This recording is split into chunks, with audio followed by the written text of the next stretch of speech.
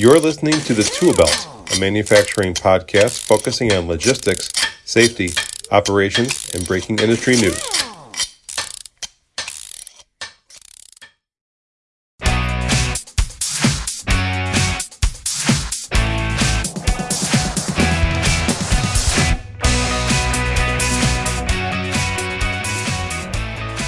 Hey everyone, welcome to Ask a Plant Manager, a new series from the Tool Belt podcast. I'm Anna Townsend, managing editor of Plant Services, and with me is Joe Kuhn, consultant, author, YouTube influencer, and Plant Services columnist. If you haven't read Joe's amazing leadership columns, you can listen to him here in this quick hitting series where he's going to consider commonplace scenarios facing our industry. So, hey, Joe, thanks for joining me today. Yeah, I'm excited to be here. I like that introduction. It makes me sound like I'm busy here in retirement. I think you are. We appreciate your time today. So my question for you today has to do with finances and budgeting. It's often the linchpin of many business decisions, whether it should be or not. So for this facility, our maintenance and reliability department needs to cut the budget by 10%. How do we evaluate what and where to cut? Where do we start, or where and how do most facilities find ways to cut in their reliability and maintenance programs? Yeah, a great question, and one that I would be surprised if any maintenance organization has not faced this question. So the first thing I like to understand is why the request for a 10% reduction. Sometimes it's business critical. Okay, got it.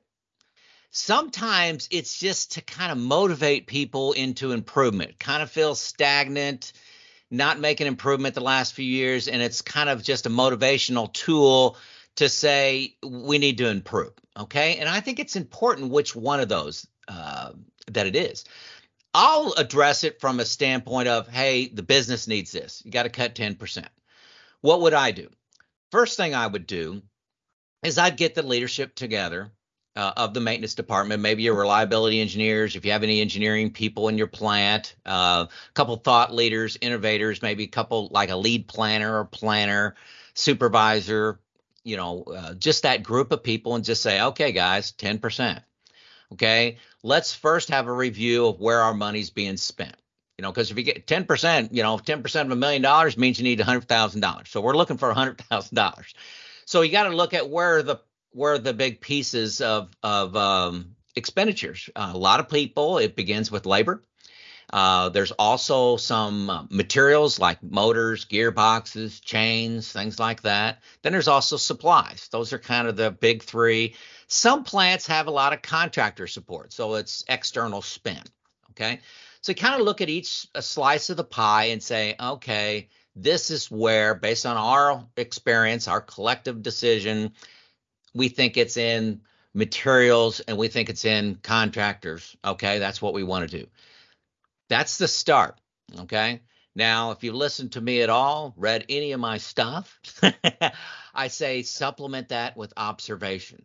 Okay, so let's go out. Okay, let's deep dive into our materials. Let's deep dive into our contractor spend. What's that contract look like? Are there other options out there?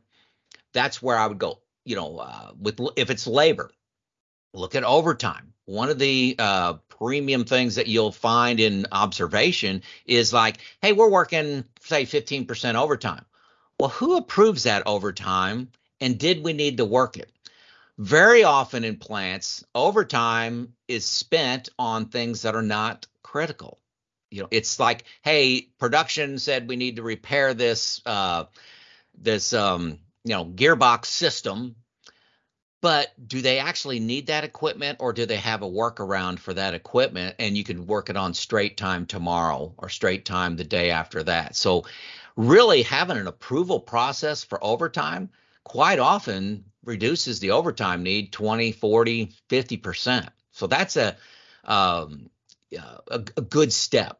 Another thing that I like doing is specifically around, contractor spend, external services coming in, is pull them in. If it's somebody that erects scaffolding for you to do jobs, just as an example, we did a lot of that. But pull in that scaffolding supplier and say, hey, we need to cut costs by 10%. What are your ideas? Anything that you can do, increase risk or something like that to change the way we work with you? What are we doing as a company? When I send you a request to erect scaffolding, what makes us difficult to deal with? And I had a good example of that one. I was just thought of that example here, but this company needed a place to store all their scaffolding, and we made them come in and unload it and erect it and then get out within a certain time window.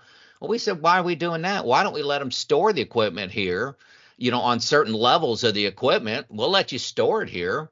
And they reduced our cost quite a bit. So my main message is, once you identify 4 or 5 levers, it could be contractor spend, could be overtime, could be materials, decide how you're going to observe, go out and see, an example would be motors. Say you have a high motor cost. That's 10% of your total expenditure is on motors. Well, go to the people that repair your motors, go to the people that lube the motors and say, okay, what are we doing that's causing some of these failures? And you may find that you can prevent 25, 30% of those failures by going into the details and saying, how are we doing maintenance?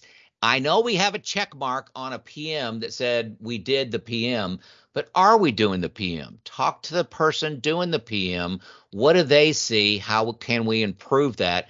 Go and see always 100% of the plants that I've worked with and 100% of the plants that I've been in myself, 100% of the time, observation changes the actions I was going to take. And most of the time, those actions can be implemented for free and in under 30 days. Okay, so that's what I would do. I'd get the troops together, get the people together. Let's brainstorm. Let's come up with 4 or 5 leverage points, decide how we're going to see reality with observation. Okay. The other thing I would do is I'd add in, if you got a large external spend, like with vendors doing things for you or contractors coming in, sit down with them and see what they could do for you.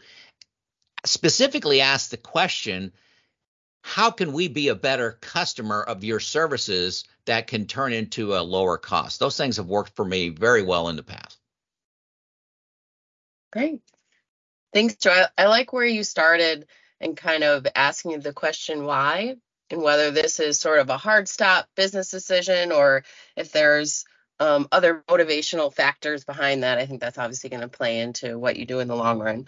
But as always, great quick advice and stuff that I think people can take home right away and apply at their facility.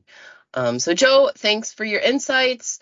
To our listeners, if you guys have any questions, feel free to send those in to us and we'll see if we can have Joe answer them.